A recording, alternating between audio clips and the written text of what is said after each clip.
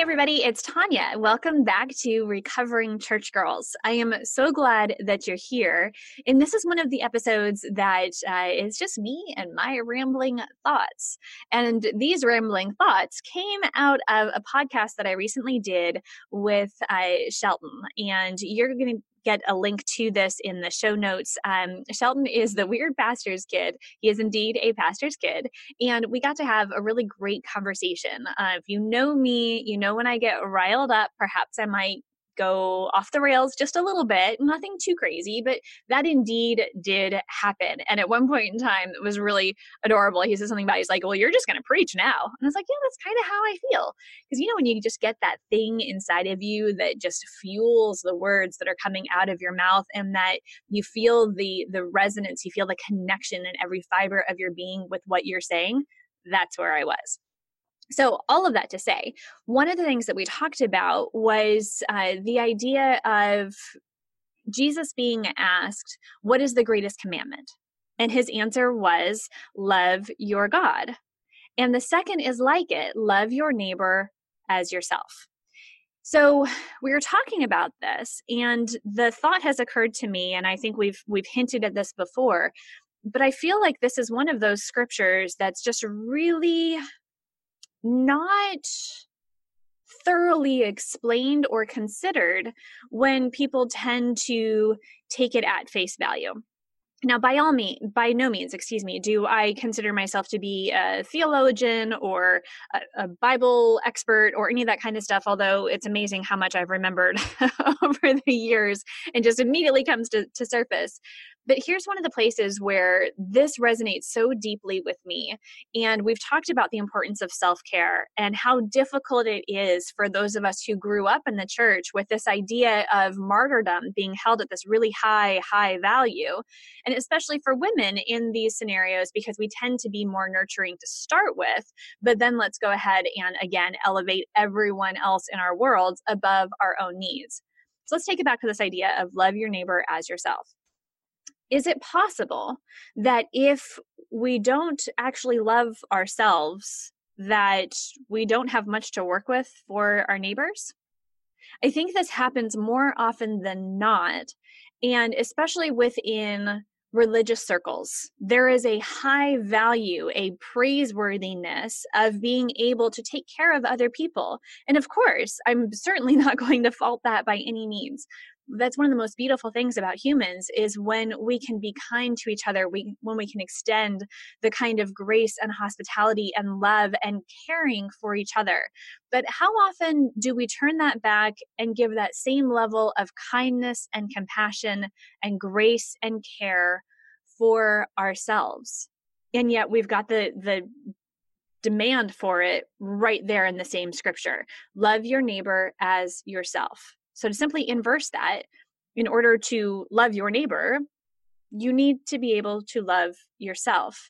And so much of the environment of the culture really downplays the idea of self, more of a self-sacrifice. And so often when you're in this type of environment that separates out the worthy versus the unworthy, and we're told that none of us are worthy, how much do we internalize that? And it's so much harder to overcome in order to practice self-care. And there are times when I think that, self-care could be so many different things to so many different people. And I've mentioned that before. I don't think there's any one answer pretty much for most of life. I don't think there's any one way to practice caring for yourself or to practice loving your neighbor for that matter. There's some really practical things that we can start with. Go to sleep, take a nap, get enough sleep at night, drink more water, eat foods that fuel us, that give us nurturing, all the nutrients and all the things that I know that we're supposed to have. The good fats, the proteins, all of those types of things.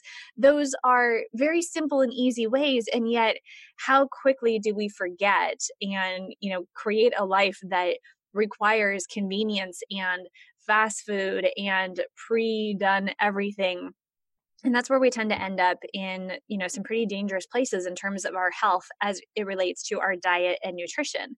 Now, I am not a nutritionist. This is not some sort of sales pitch to go out and buy vitamins or drink green smoothies or any of the rest of it. It's more an invitation to look at your daily life. What are the ways that you can care for yourself? Just as simple as the food that you eat, the amount of water that you drink, and the amount of sleep that you get. If you guys have been around me on social media at all, I think I may have even talked about it on the podcast before. We have a cat. We have a dog and a cat. The cat is a new addition to our family within the past year, and I've never had a cat before. So it has been an education, to say the least. I have a habit of writing on my mirror with dry erase marker. This is where I'll do my brainstorming or my to-do list, or, I'll write a quote or any of those types of things. Well, apparently Carmel, the cat, because the dog's name is Macchiato, and as part of the whole sales pitch from the kids, we already had Macchiato. Now we needed Caramel so that I could have Caramel Macchiato all the time. Sidebar, back to my mirror. Apparently, Carmel doesn't much care for the writing on the mirror, and she has taken to not only jumping against the mirror to play with her reflection, but she's literally been scratching the mirror and pawing it off to clean my writing off of the mirror. Unfortunately, that particular one happened to be a brainstorming session, and so all of my notes are gone on the back of her paws. I say this because when it relates to sleep, this was a major issue for me because she was doing this at 4:00 in the morning. And I had to start getting really creative and ask for help and try and figure out how to maneuver this. I know it sounds really simple, just put the cat out in the hallway. Well, then she cries, or, do this or do that. I've tried everything that we could think of, and being able to work together with the kids, coming up with a system where we play with her from, 8 to 9, wear her out, all that type of thing. And now I know not to do my writing on that mirror. But it's all these little things. I was so sleep deprived during that week that I was not at my best self. Even though I was trying so hard. I wasn't productive. I wasn't drinking enough water, and I just was not getting enough sleep. So when you're in those kinds of moments and those kinds of cycles, sometimes it's just about getting through. And a lot of you know that I also have the Single Parent Summit. And when you're just walking into that area of life of being a single parent, or you hit a really tough spot in co-parenting, man, sometimes it is all about survival. And that's okay. There's no judgment in this.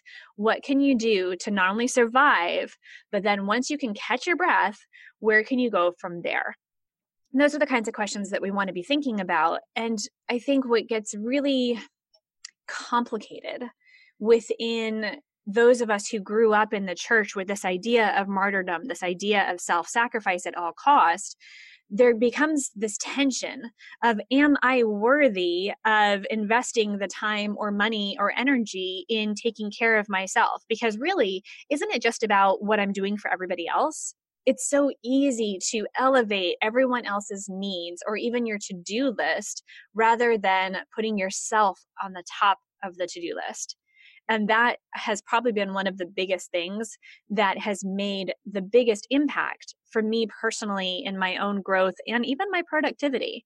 I know the days where I've run into the whole to-do list or the agenda without taking the time to journal or to meditate. I can tell usually within the first 2 hours that I didn't prioritize my own self-care first thing in the morning. Sometimes it's just non-negotiable. You just have to jump right in. But when you find yourself getting caught up in the hamster wheel, the quickest thing is, what do I need right now? Just to ask yourself, just to quiet your mind for just a moment, what do I need right here, right now? And sometimes we have to rebuild our ability to hear our own voice. It could be that you just need a glass of water. It could be that you need to call your best friend. It could be that you need to go outside and stand in the sunshine for a minute and just breathe. And that's all the reset that you need. It doesn't have to be some big elaborate thing. It doesn't have to be a day at the spa, although, that's always great. It doesn't have to be what everyone else tells you it needs to be. Self-care is whatever you need to care for yourself. And you know better than anyone else. So to be able to build that relationship with yourself again and be able to have that kind of a connection, that's the stuff. That's where the magic really starts to happen. And when we can come back to that place of a connection with ourselves, that's where we can then fuel others. That's where we can then feed others. That's where we can minister to other people, whether it's our family or our community, our neighborhood, all the different layers of who we are and what makes up our daily world. If we're not taking care of ourselves first, I would ask, what are we giving away? What do we have to really work with? And is it anything worth giving away? But it starts with us first. And I think that that's something that is a hard adjustment to make for a lot of us, because we were always taught that we were the last ones, that we were not worthy of care or attention or time or energy, but we are. And I would go so far as to say, I think that's exactly the way God designed us, that it was supposed to be this idea of integration in who we are, in our physical being, our mental being, our spiritual being, our emotional being. And somewhere along the way, we've become separated from who we really are and from how we were designed to work. So, for what it's worth, something to consider. Are you loving your neighbor? Are you loving yourself? Did I mention, are you loving yourself? Because I think that's really where it's at. That's what starts everything. So with all of that being said, one of the reasons why this is such a strong topic for me is we see it come up all the time in recovering church girls. There is this underlying idea that we're not worthy of this kind of attention or love or affection to and from and with ourselves. As a matter of fact, it's something that's come up quite a bit on our survey. If you guys haven't had a chance to reply to that yet, to be a part of that, I would love to have you. It is 4.5 minutes, 4.5 questions, less than 5 minutes. It can be completely anonymous if you want it to be. And it's really just getting some really drilled down clarity around the core tenets that each of us experience growing up in the church. What are the things that we've had to unlearn, whether that's in deconstructing our faith or reconstructing it or wherever we are on our journey, but to be able to identify the traumas so that we can heal it, so that we can then move on and be the best version of ourselves. But to be able to really acknowledge those things and to unpack them and to figure out how we can use them as tools now moving forward. And this is something that keeps coming up. So it's definitely something worth talking about, and just continuing to nudge each other. Did you drink enough water today? Did you get enough sleep? And have fun. Have fun. I think that's something that I need to work on a bit more, because I tend to still work a lot. So yeah, I think I'm going to go have some fun right now. I'll see you guys soon. Bye-bye.